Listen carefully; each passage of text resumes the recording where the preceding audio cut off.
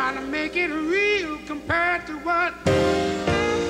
For Pauline Wilson, one of the workfare workers I interviewed, it was this pervasive and very real threat of sanctions in combination with persistent mistreatment that led her to defy her supervisor altogether. In so doing, Pauline lost all of her cash benefits, her food stamps, and her Medicaid.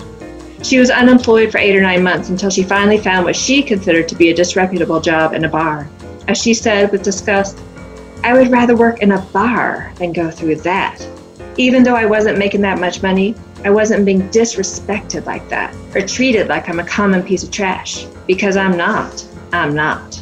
Coming up on the Janice Adams Show, a surprising look at our American way of work with Erin Hatton, author of the book Coerced, Work Under Threat of Punishment.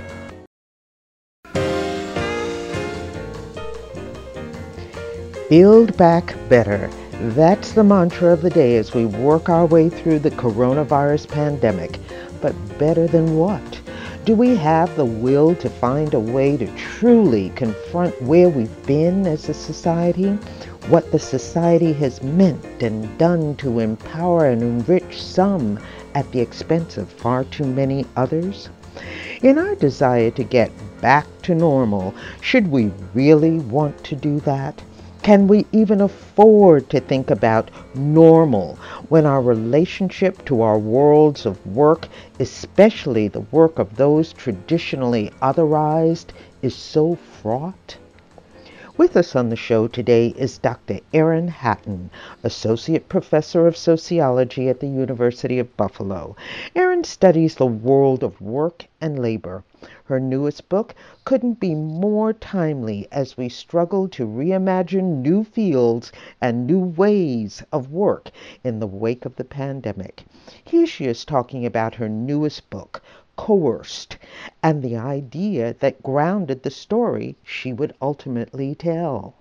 One of the guiding quotes that I just kept at the forefront of my mind as I was researching and writing this book came from Ta-Nehisi Coates' book, Between the World and Me, which I read as I was working on this book. And he wrote, "You must always remember that the sociology, the history, the economics, the graphs, the charts, the regressions all land with great violence upon the body." This book wasn't the book that I set out to write. I had a very different plan when I started this project. I was interested in workers who are unprotected by labor and employment laws. And I just wanted to understand how they experienced work, how they interpreted what they did, if they experienced problems in the workforce, in the workplace. So I started off interviewing prisoners, incarcerated workers, about their labor behind bars. And then after talking with them, which was amazing and fascinating and disturbing, I interviewed welfare recipients who are required to work in order to receive public assistance. And as I was interviewing these two groups of workers, the power dynamics really came to the fore. My focus turned away from the importance of law, the importance of being covered by the minimum wage, or the ability to organize a union, although those are important, and I think they certainly inform what's going on with these workers.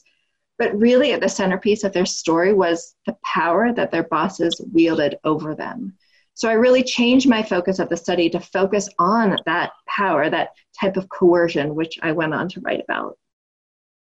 Nearly half of the 43 workfare workers I interviewed had been sanctioned at least once, and a significant minority had been sanctioned multiple times. Yet all of them described the seemingly ubiquitous threat of sanctions. As 30-year-old Shara White said, quote, "That's their favorite. Yeah, that's their favorite. They're always trying to throw that they're going to sanction you in your face." Now, for Pauline Wilson, one of the workfare workers I interviewed, it was this pervasive and very real threat of sanctions in combination with persistent mistreatment that led her to defy her supervisor and relinquish her right to public assistance altogether. Although at the time of our interview, the 57-year-old African-American woman worked overseeing a women's shelter. Several years ago, she too was a workfare worker, first cleaning at a nonprofit organization and then picking up trash on the highway. Pauline said that she did not mind the work. Indeed, she believed that she had, quote, an obligation to work for her public assistance. but she detested the ill treatment that seemed to come along with it. As Pauline explained, quote, "Some people didn't make it after that first week because they couldn't take it. They said, 'You let them talk to you like that?' And then some people say, they would cry, 'Well, I need this money.' But if you're not cut out for that kind of stuff, that kind of humiliation, it's not going to work. And there's nobody cut out for that." Nonetheless, Pauline lasted 2 years on workfare until she finally got fed up one hot summer day while picking up garbage on the highway when her supervisor would not let her get a drink of water.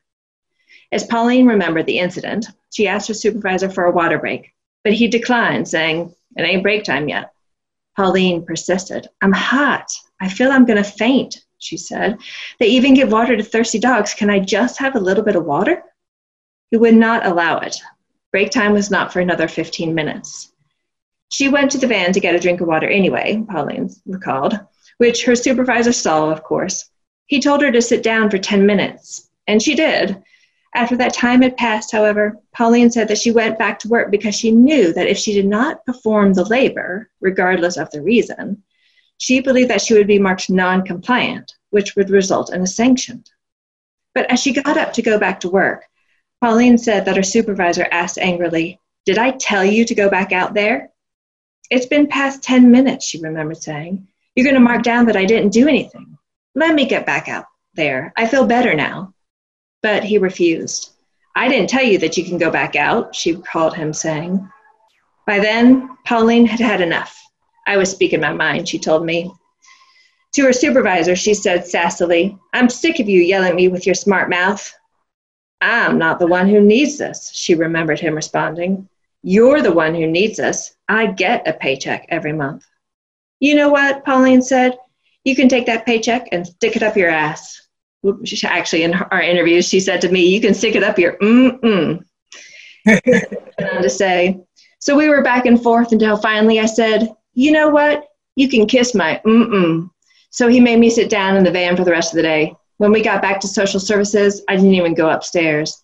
I didn't go sign out or nothing. I just said, "Y'all can have this," and I walked off. In so doing, Pauline lost all of her cash benefits, her food stamps, and her Medicaid. She was unemployed for 8 or 9 months until she finally found what she considered to be a disreputable job in a bar. As she said with disgust, "I would rather work in a bar than go through that. Even though I wasn't making that much money, I wasn't being disrespected like that or treated like I'm a common piece of trash. Because I'm not. I'm not." Erin Hatton, our guest today, reading from her book, Coerced, Work Under Threat of Punishment. You know, in looking back, you could say that all of my research kind of revolves around workers who don't quite count as workers. My first book looked at the historical origins of the temp economy, the temporary work. And I really kind of looked at their advertisements and how the early leaders of the temporary help industry convinced everyone that their business was legitimate business. And one of the main ways they did so was by saying, "Oh, don't worry, unions. Oh, don't worry, public. We're just getting Kelly girls, white middle-class housewives who are not real workers. We don't really care about them. Unions, you don't have to care about them because you already don't care about them. We're giving them something to do when they're bored, when their kids go to school." And that's almost literally what they said in their advertisements. So it's really they're using this gendered and racialized campaign to justify this sector of the economy that went on to worsen working conditions for lots of workers. Why did it worsen it? What early temp leaders did, so they kind of made inroads during this time by selling Kelly girls, by selling these white middle-class housewives who weren't real workers. And then once they got that inroad, once they got their foot in the door, because people were really suspicious, unions would have fought against them otherwise. So once they got their foot in the door, then with the decline of unions, they were able to expand. And when workers, regular workers, see that they can be replaced with temps, as many of them have, then they're less likely to protest poor working conditions. They're less likely to push for a raise. They're less likely to organize a union. And that's what we've seen over the past 30 to 40 years. It sounds very sinister. You know, I mean, I'm not going to go back and say that they intended the outcome that came about some 40 years later. I don't know if they actually saw that far. They certainly did want and believe that temps were the great solution to all sorts of business problems. And they certainly told business owners that that was the case. In the 1970s, temp leaders said, shift all your permanent workers over to the temps. We'll take care of them. We'll take care of that payroll nonsense. You don't even have to worry about them. You don't even have to pay them when they go to the bathroom or get some water or go to lunch. So they were using they believed that this was better for businesses. It was a very explicit campaign. Did they intend to worsen working conditions for workers? Not outright, but it was a logical consequence of what they were selling. So the society that they're selling it to, this is the 1950s. Mm-hmm. So we're dealing with a post-World War II society. Mm-hmm. Many of the adults have gone through the Depression, the Great Depression. There is a certain view of work and who gets to do the work. It's a segregated society. It's a stratified society. It's a McCarthy-era society. That's me understanding it from the historical side. But what does that mean for the actual worker themselves? Why did they sign on for this? The temp sector enabled some women who would not otherwise have been able to find jobs because of pregnancy bans or marriage bans. They could, in fact, find work as temps. Other disadvantaged workers as well. There's, in fact, I think it was not an evil, it was a good temp agency in New York City at the time that was specifically Black owned and designed for getting Black people into corporate America, right? So they didn't all have evil intentions, right? Many actually went in with the goal of getting people into the workforce who might not otherwise get it. And they really did see themselves as providing employers with some flexibility, right? If your secretary calls in sick, who are you going to have there for a week? So they were kind of allowing for the flexibility that we simply assume employers want and have today. Even though we're living in a society today where we have the so-called gig workers, it's making me wonder if that way of looking at workers and the pitch to the workers and to the employers could have come about the same way in a society that was approaching feminism, in a society that was moving itself consciously away from racism. You know, pre-Gloria Steinem, pre her going behind the scenes for the Playboy Club. So, it's interesting. The early temp leaders were very anti-feminist, and also they strategically embraced some rhetoric of feminism to recruit women and also to justify this sector. So they were very strategic in their advertisements and their use of feminist rhetoric, at least when it became more commonplace in the 1960s, the late 60s and 70s. So they would say, and they were talking to white middle-class women, I should note, but women, come into the workplace, find adventure, do new things, buy new things, but at the end of the day, you go home to your husband and your children. So they were kind of offering them this limited form of adventure and independence and autonomy quite explicitly, but then they would, as I argue in the book, they would keep domesticity in place. They would go home at the end of the day. They would also explicitly assure their husbands that their wives would not be in trouble. So they did kind of adopt some notions of autonomy for this sector of women, while also not disrupting patriarchy, right? Not disrupting the reign of domesticity and their role as primarily mothers and caretakers for their husbands and their children. Would Rosie the Riveter have accepted a job under those terms? So Rosie the Riveter was allowed into the workplace, and then at least some of the Rosies were forced back home when the soldiers returned. Not all of them, as we know. And it was a little bit of a similar dynamic, like we'll take these women when we need them, but they're not here to stay. We'll send them back home at the end of the day to their husbands. You've dealt with 3 categories of workers, as you say. So we can pull ourselves back and say, well, I'm not an imprisoned worker, so that wouldn't happen to me. We can talk about the workfare workers, and we can say, well, you know, I am kind of middle class, but you know, I've graduated college and I have some other, so it really doesn't apply to me. But when we look at the Kelly girls, and I think of the current gig economy and what that has done in the midst of COVID. I do think that this, exactly what you're saying, is kind of the broader takeaway from all of my work.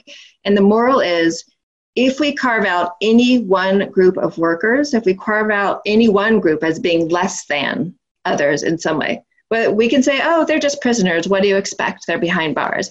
We can say, oh, they're welfare recipients. What do you expect? They're on welfare. We can say, oh, well, they're Kelly girls. They're just housewives. Who cares, right? They're not real workers. When you take away any one group and say they are less than in some way, it is opening the door. I mean, so if we could separate ourselves from them and say they're somehow different from us, which of course they are not, right? Everyone else will eventually suffer. It lowers the bar from everyone else. As anti-abolitionists argued so many years ago, when some of us are not free, none of us are free, right? We are all connected. When any one group is segregated and separated and distinguished as less than in work or otherwise, everyone else, the working conditions, the rights will be degraded. 20 years after the height of the labor movement then, when people had their lives on the line, which many people do not realize today because we don't talk about labor history in this country. Really, we don't. We celebrate Labor Day, but it doesn't even begin to tell the story of what people went through for the rights of labor. How does this happen? What cultural, sociological behaviors are in place to allow this to come about within, at that point, recent memory of the people who had to put their lives on the line for the rights of workers?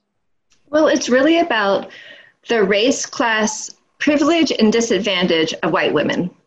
So they had long been carved out when wage work was really institutionalized and universalized for white folks.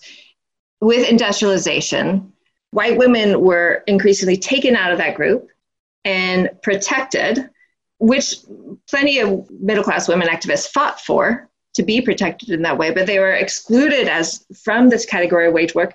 As we know, Black women were not, right? They were always deemed to be workers, always expected to be workers, and in fact, believed to, that you couldn't work Black women hard enough, right? It was a very different race-gender dynamic for Black women. White women were different. They were seen as too vulnerable to the vices in the workplace, too weak to handle work. And so they were carved out. And this cultural belief system remained in place through, near the 21st century, through most of the 20th century. And so this is why when the temp companies came along and said, look, we're just keeping her busy until Johnny comes home from school. We're just giving her something to do to help pay for a fur coat. This was fine. It was seen as not a problem because she's not a real worker. Erin, was your mother a real worker? She certainly was. She had been trained as a social worker and worked in the field of social work for the early part of her career. And then we had a geographical shift. My family moved from Berkeley, California to Athens, Georgia in 1971, which was quite a change for everyone. And they had adopted my brother. She was at home with him for a while, and then she ended up going into editing in a literary magazine. Today on The Janice Adams Show, I'm speaking with Erin Hatton, author of the book Coerced: Work Under Threat of Punishment. More of our conversation after the break.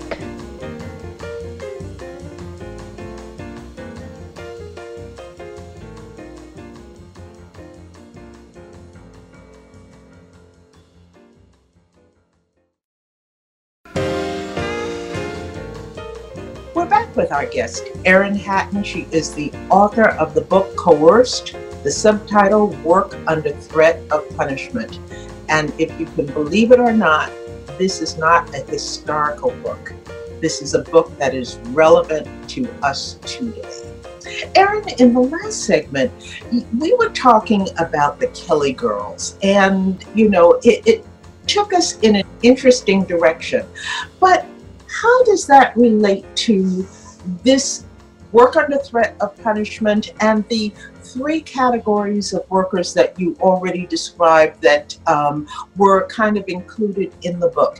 Do you refer to these Kelly girls in this book? No, I do not. They're not actually a part of this book on labor coercion. I guess it's because I set out to study in coerced workers who are not protected by labor and employment laws, such as prisoners, such as welfare recipients, such as student athletes and graduate students. Kelly girls, or temps nowadays, are protected under labor and employment laws, theoretically, though, as I write about in my first book, The Temp Economy, they do often also fall through the cracks of labor and employment law. Could you read something to us from that book?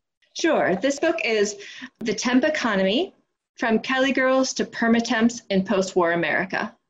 This is from the start of chapter 1. A group of suburban white middle-class housewives gathered in a local hotel, not to exchange pie recipes or tips for home furnishings, but to talk about the drudgery of housework and the benefits of working for wages. They watched a film that praised working outside the home as a way for housewives such as themselves to experience exciting opportunities and a sense of self-fulfillment. A consciousness-raising group during feminism's second wave? No. The year was 1961. 2 years before the publication of The Feminine Mystique, Betty Friedan's best-selling book that is often credited with reviving middle-class feminism. Rather, this was a meeting held by the Kelly Girl Service to recruit white middle-class housewives for temporary work. Quote, "The next time you get fed up with the household routine," the man in the film urged, "join the Kelly Girl Service." And as I go on to explain in the chapter, this meeting to recruit Kelly girls was not an isolated event. It was part of a very broad-based campaign that this new, young, small sector of the economy, the temp sector, used to recruit white middle-class housewives to become temps, to do what they call Gal Fridays, come in and work as a secretary for a day or a week while your real secretary was on leave. This could have been an interesting, but maybe not all that historically significant phenomenon, right? Using white middle-class femininity to sell temp work. But I argue that it was actually incredibly important because they kind of strategically used this sector of workers who were not considered workers to make an inroad into the labor market. And once they got that inroad, they expanded. They expanded dramatically so that they weren't just trying to hire and sell housewives for one day a week or one day a month. They were trying to replace all permanent workers with temps across all sectors of the economy. It shouldn't be seen that way, but if we look, which is the way it was treated, as what it meant to be a worker in America, being white males, from white males semi-disfranchised to white males of privilege, but basically the standard being white males. How did it contrast? So one of the things that I talk about in the book is I differentiate between the temp industry's marketing campaign and the reality on the ground. And so in the early years, their marketing campaign was only about selling women, white middle-class women. And this was really, I argue, to avoid really the threat from unions, who would be very big, labor would be very upset with them if they are trying to make inroads into unionized jobs. But in point of fact, they were also quietly, under wraps, growing, making inroads into sectors of men's work as well. In the classifieds ads, they would market some forms of, we would call it day labor today, seasonal work. They would always say that these men were unskilled, to differentiate them from the highly skilled white-gloved Kelly girls that they sold in most of their advertisements. So they were also making inroads into men's work but quietly, to avoid regulation, to avoid unions from coming after them, because unions were powerful enough at that time that they would have been able to quash this very young sector of the economy. But by the 1970s, when union power was starting to recede, the temp industry sector was starting to flourish, unions were weak enough that they weren't going to go after them anymore. Could this society that you're referring to here, the society that also produces the kind of work environment that you refer to in your newest book, Coerced, could that flourish in a society that was not a capitalist economy? Oh, no, certainly not. I mean, all of these types of labor that I examine, whether it's the early Kelly Girls or now prison labor or workfare, all of these segments of workers are really, they're segments that have been both excluded and included in the capitalist economy, right? They're included because they are in fact being used as workers, but they're excluded. They're purposely and strategically marginalized from labor protections, from cultural rights and privileges and the dignity that we give to workers, even despite the work that they are performing. So we carve out prisoners and say, oh, they're different, but we'll take their labor. We'll take the profits from their labor. We'll carve out workfare workers and we'll say, oh, they're different. They're not real workers. They're dependents on the state. Even though, you know, I have student loans, that's also dependent on the state being able to go to college, but whatever, no mind, I'm not cast as a dependent. Workfare workers are cast as a dependent, and therefore they are carved out as real workers as well, but we'll take their labor, right? We'll extract their profits from their labor, even as we carve them out of the category of work and worker. Growing up as a teenager, looking forward to, I assume, going out to work for yourself, what did you think the world of work really was? You know, that's a really good question. And I did not have a strong vision as a child. I mean, this is rather dark, but I think I always imagined that I would actually die by age 21 because I couldn't imagine my future as an adult. You know, my family has a slightly different background. My father grew up in an orphanage outside of London. On the other side, my mother's mother was a very active communist in California in the 1930s and 40s and was working adamantly and openly in the labor movement then. So I don't know, I had a lot of competing views, and certainly not a very bright view of what the world of work might give me or what I might get out of it. I should also know, though, that my father, at least in my early years, was also a professor of English at the University of Georgia. So at least I think I only ended up going to grad school because I didn't know what else to do. I didn't have a vision. And so I just kind of happened into that path with a lot of luck and a lot of privilege. Professor of English, did you hear a lot of Charles Dickens? Yes, my father had me reading Charles Dickens at a very young age. And you know why I asked the question. Yes. I mean, no one is more Dickensian on work and labor than Dickens. So, that's true. That's fair enough. I guess so. I guess it got ingrained in me young. You know, it just strikes me when you say that, because I always feel that as a reader, as a writer, we are very autobiographical.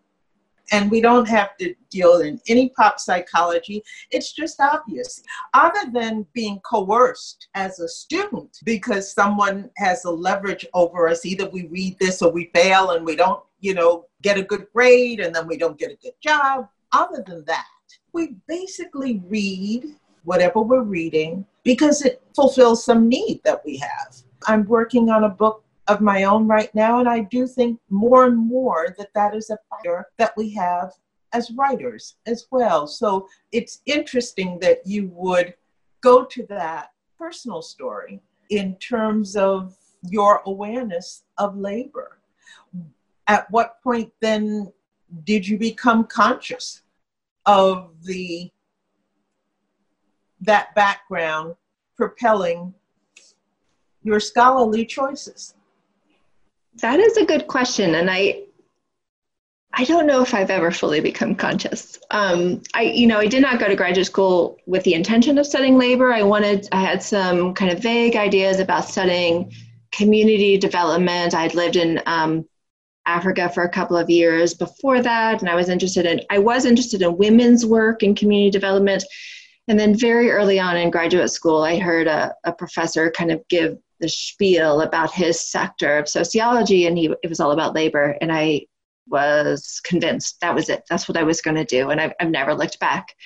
Even though, work is not the sexiest of topics, it just continues to drive me. And I think that you're right, that our work is kind of inherently autobiographical, even though I've kind of convinced myself like, oh, well, I've never really been incarcerated, so it's not about me. But I think it really is, of course, at the end of the day. But I do think that the power dynamics involved in this world, and certainly for people who are so kind of, in many ways, purposefully marginalized and disadvantaged while their labor is being extracted, really, I think it's an important thing to think and write about. As we go to break, is there something that you would like to read to us from the current book, from Coerced?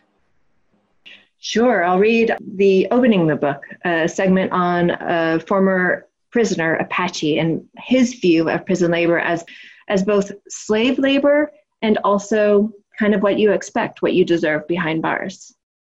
I start the book with a quote from Apache. Now, for me, Apache's words kind of embody the multiplicity of views, the complexity of the views of many of the prisoners that I interviewed about their labor behind bars. I write, Apache is compact and muscular. He talks fast and low in an eloquent rumble. At 34 years old, this Black American man recently finished his second stint in a New York State prison where he was incarcerated, he explained, sort of philosophically, for a certain lifestyle, an ontological way of being in the world rather than for any single crime. Quote, in order to change that lifestyle, he said, it's a process. You have to get stripped down and look at yourself. Now, like all able-bodied prisoners in New York State, Apache was required to work in prison. He worked 6 hours a day in the mess hall, preparing and serving food, washing dishes, scouring the kitchen, for which he was paid between 15 and 17 cents an hour, or nearly $13 every 2 weeks. Earning these wages in prison, Apache said, quote, you convince yourself that you're in a good position as far as, getting by. Because you locked down, you ain't got to pay no light bill and this, that, and the other. But it's still slave labor at the end of the day, because you don't get to call off. You don't get sick days. You don't get a union. You don't get none of the benefits of a normal worker. You can't even really advance. You can't aspire to be the boss one day. And you're getting paid 15 cents an hour. Yet, even as Apache described prisoners' work as slave labor, he argued that it should not be otherwise. Prisoners should not earn the higher wages and other benefits of a normal worker, he said, because the purpose of prison labor is punishment. It's not supposed to be a camp, he explained. Quote, it's not supposed to be a happy place. We're in prison. We're not supposed to come in and kick our feet up. That was Erin Hatton reading from her new book, Coerced, Work Under Threat of Punishment.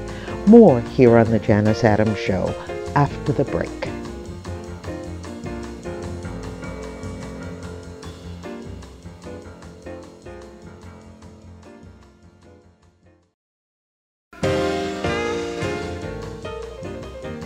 We're back here on The Janice Adams Show with our guest, Erin Hatton. She is the author of a new book, Coerced, and it is as difficult and as important as you would hope.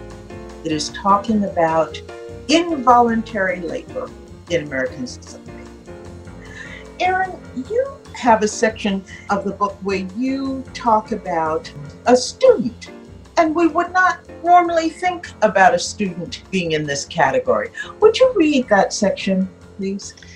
Sure, yeah. So in the book, I also include college athletes, specifically football and basketball players, as well as graduate students in the sciences who labor in their advisors' labs. And I should note here that, both of these groups look, they haven't been coerced to go play football, right? They haven't been coerced to go to graduate school and get their PhDs. So it's different from prison labor. And certainly they're very different in terms of how marginalized they are, how vulnerable they are, how exploited they are. But at the same time, I do argue in this book that they experience a similar type of power dynamic while they're on the job. So once they're in their football program or their basketball program, these coaches have enormous power over their lives. Some of the athletes I interviewed recognized that power and felt deeply exploited by that, while others did not. So one of the athletes that I interviewed, who's actually a former athlete, the pseudonym he gave me, and I should note that all of the names I use in the book are pseudonyms that they chose so they could find themselves in my work. His pseudonym was Zachary Lane, and he told me about his view of college football.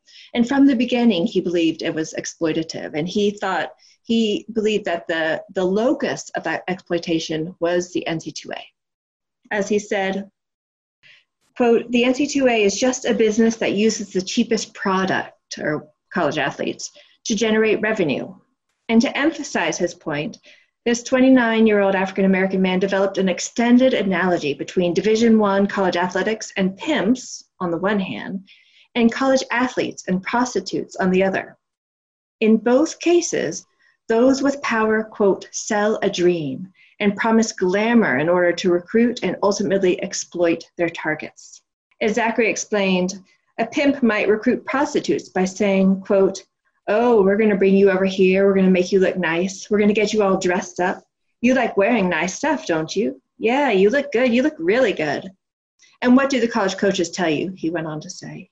He said, quote, "Oh man, I think you should come and play right away for us. Don't you look good in this jersey? Look at our facilities. This is real nice right here, right? Look at our lockers. Look at our cleats." For an 18-year-old kid, Zachary said, you're like, "Oh yeah, I like this. This is nice." But when you get there, it's work, just like the woman. And she might like to have sex already. And if she does, that's even better, because I don't have to break your mind now. You're going to do this anyways. Like for me, I'm going to play football anyways. I might do it for free. But really, I'm paying for my education. Just like the woman is having sex with these men, getting this money, bringing it back to the pimp, to the NC2A, or to the university, right? She's bringing the money back to daddy. She's getting taken care of, and it looks good. "That's my favorite employee," the pimp says. "I love you. I'm going to take care of you. I'm going to make sure everything is good. You're hurt? Okay, I'll take care of your doctor's bill. You go to jail? I'm going to bail you out. I'm going to take care of you." Yet, as Zachary went on to explain later in the interview, both prostitutes and college athletes are at risk of, quote, "getting used up." If they're done with you, they're done with you, he said. I'm struck by an athlete who we think of as virile and, gladiator type person being in this category of working under threat of punishment. Full title, coerced. Subtitle, work under threat of punishment. What is the punishment? So their coaches wield a number of levers of punishment over them. The main, most common one is simply losing playing time, not being able to play. Now, for most of us outside of the world of sports, that may not sound like all that much, right? Okay, so you can't play in the game this weekend, no big deal. But in fact, this is incredibly important for these athletes. So for the vast, vast majority of student athletes, and these are elite athletes, the ones I interviewed were from Division I football and basketball teams. Some of them were at the top teams of the country. Getting to play at this level is the apex of their athletic career. They have been working on this for years, decades, and there's a finite number of games across a finite number of seasons that they can be an athlete, that they can do what they love to do, that they can do what they've worked so hard to do. So having to sit out a game, they said, could be devastating. And of course, the vast majority of these athletes aren't going to go on to play professionally. This is it. This is their one chance, and they can lose that chance.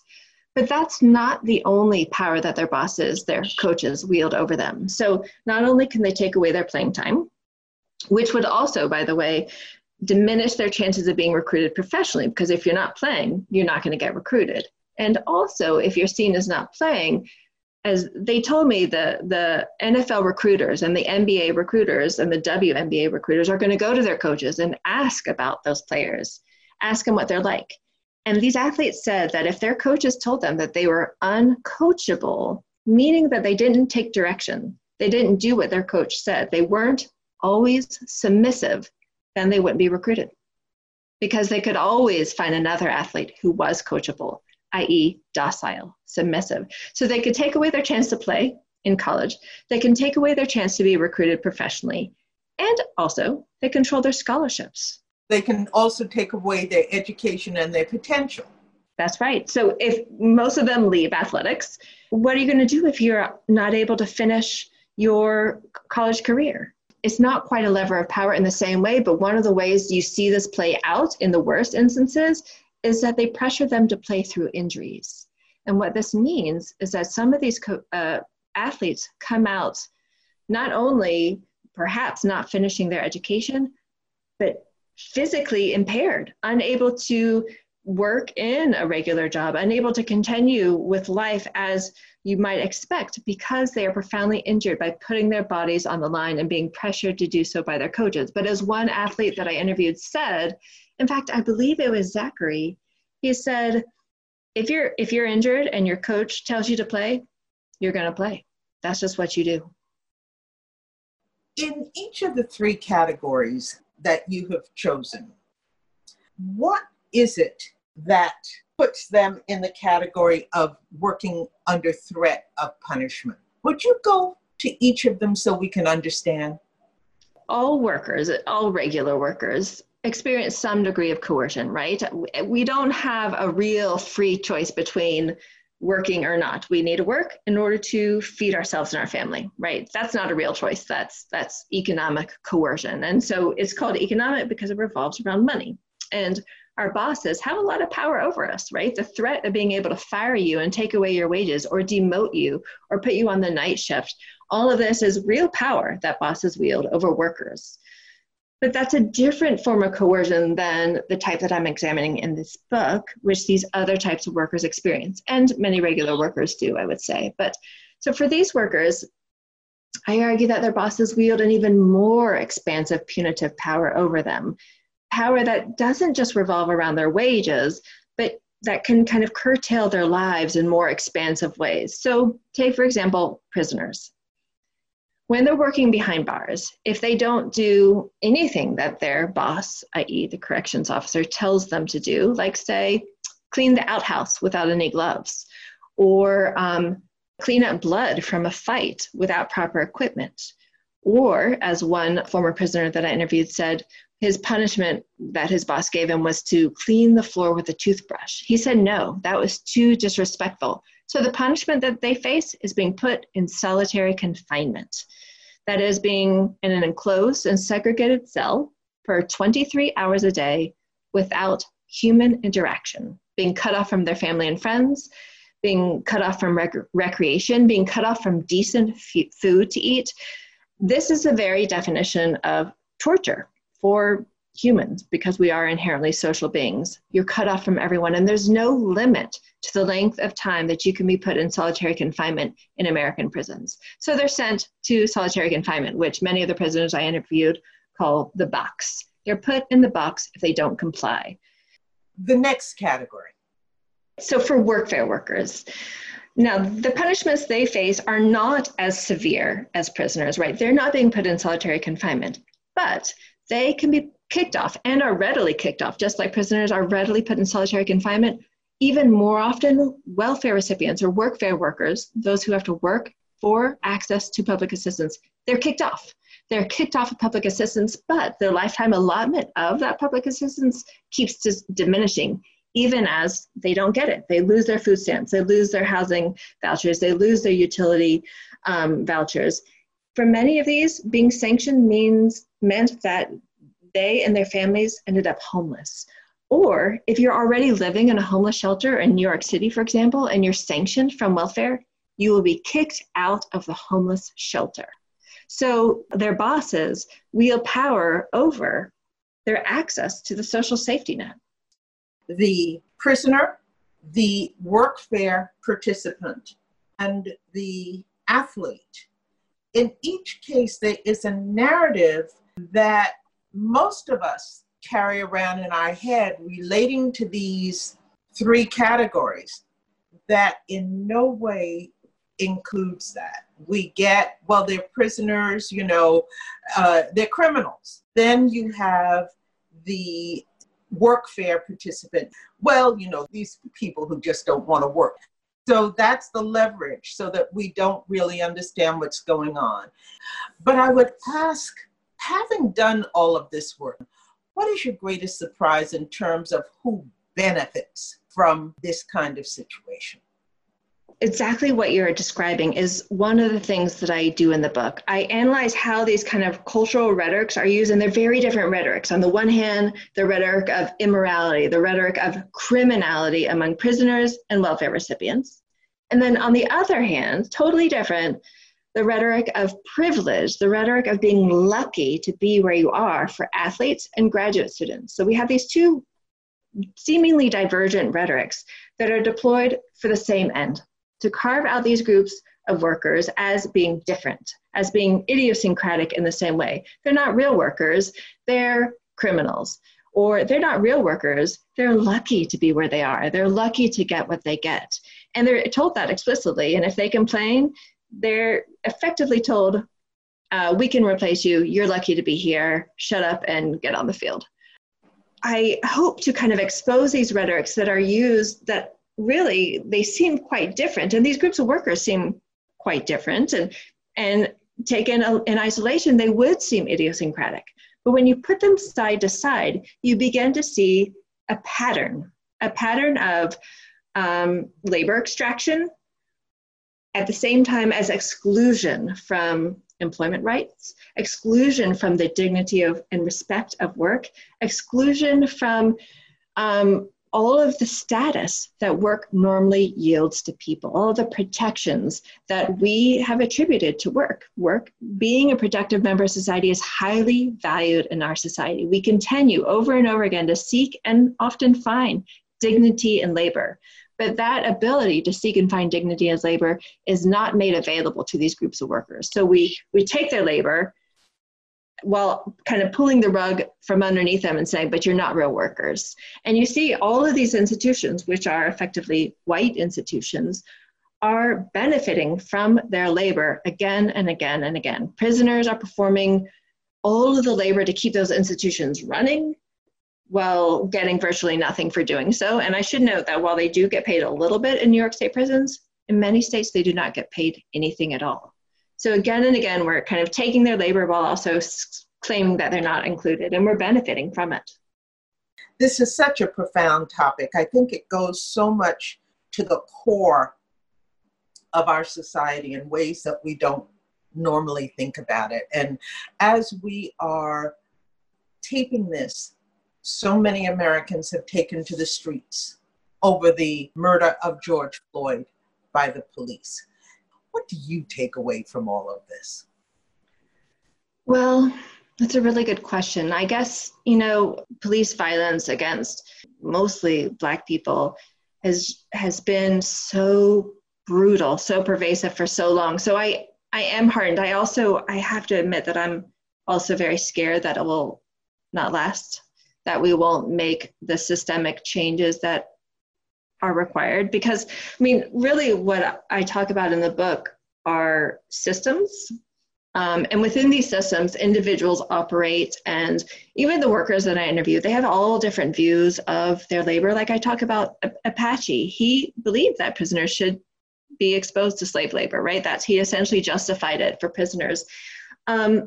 Because in point of fact, the workers that I interviewed are American workers, and they too are kind of steeped in these cultural views that justify violence against prisoners, violence against people who are perceived to be criminals through racist ideologies. So this is all to say that I'm also quite fearful that we won't fundamentally change the systems that need to be changed, the institutions that need to be changed in order to really enact long-lasting change. On the positive side, one could point to some of the changes that have been put in place for athletes since you conceived your book. Let me ask you if you have spoken to Zachary since then, what his response has been?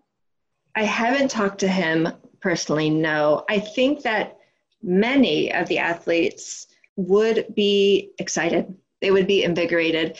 The lesson that we do learn about resistance and activism is that we are so much more powerful when we come together, right? And that is what we are seeing with athletes who are now taking a stand vis-a-vis George Floyd and his murder, athletes who are taking a stand together to demand rights and protections, to demand the ability just to earn money from their athleticism, which they are prohibited from doing.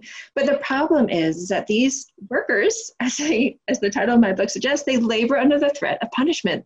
They're incredibly fearful because the punishments that can be wielded against them by the NCAA, by their coaches, by the public, are extraordinarily harsh. And so they're taking great risks. We saw this with Colin Kaepernick as well. They're taking enormous risks. They're putting their whole careers on the line to resist in even very modest ways. And so it does reveal the courage that they're displaying, that all of the people who are displaying, who are putting their lives on the line, sometimes their careers on the line, to protest this pervasive injustice. Our guest today has been Erin Hatton, author of the book Coerced, Work Under Threat of Punishment. Erin, thank you so much for joining us today and for bringing this topic to us. Thank you so much for having me. What a pleasure. My thanks to Erin Hatton and to you for joining us on the Janice Adams Show today.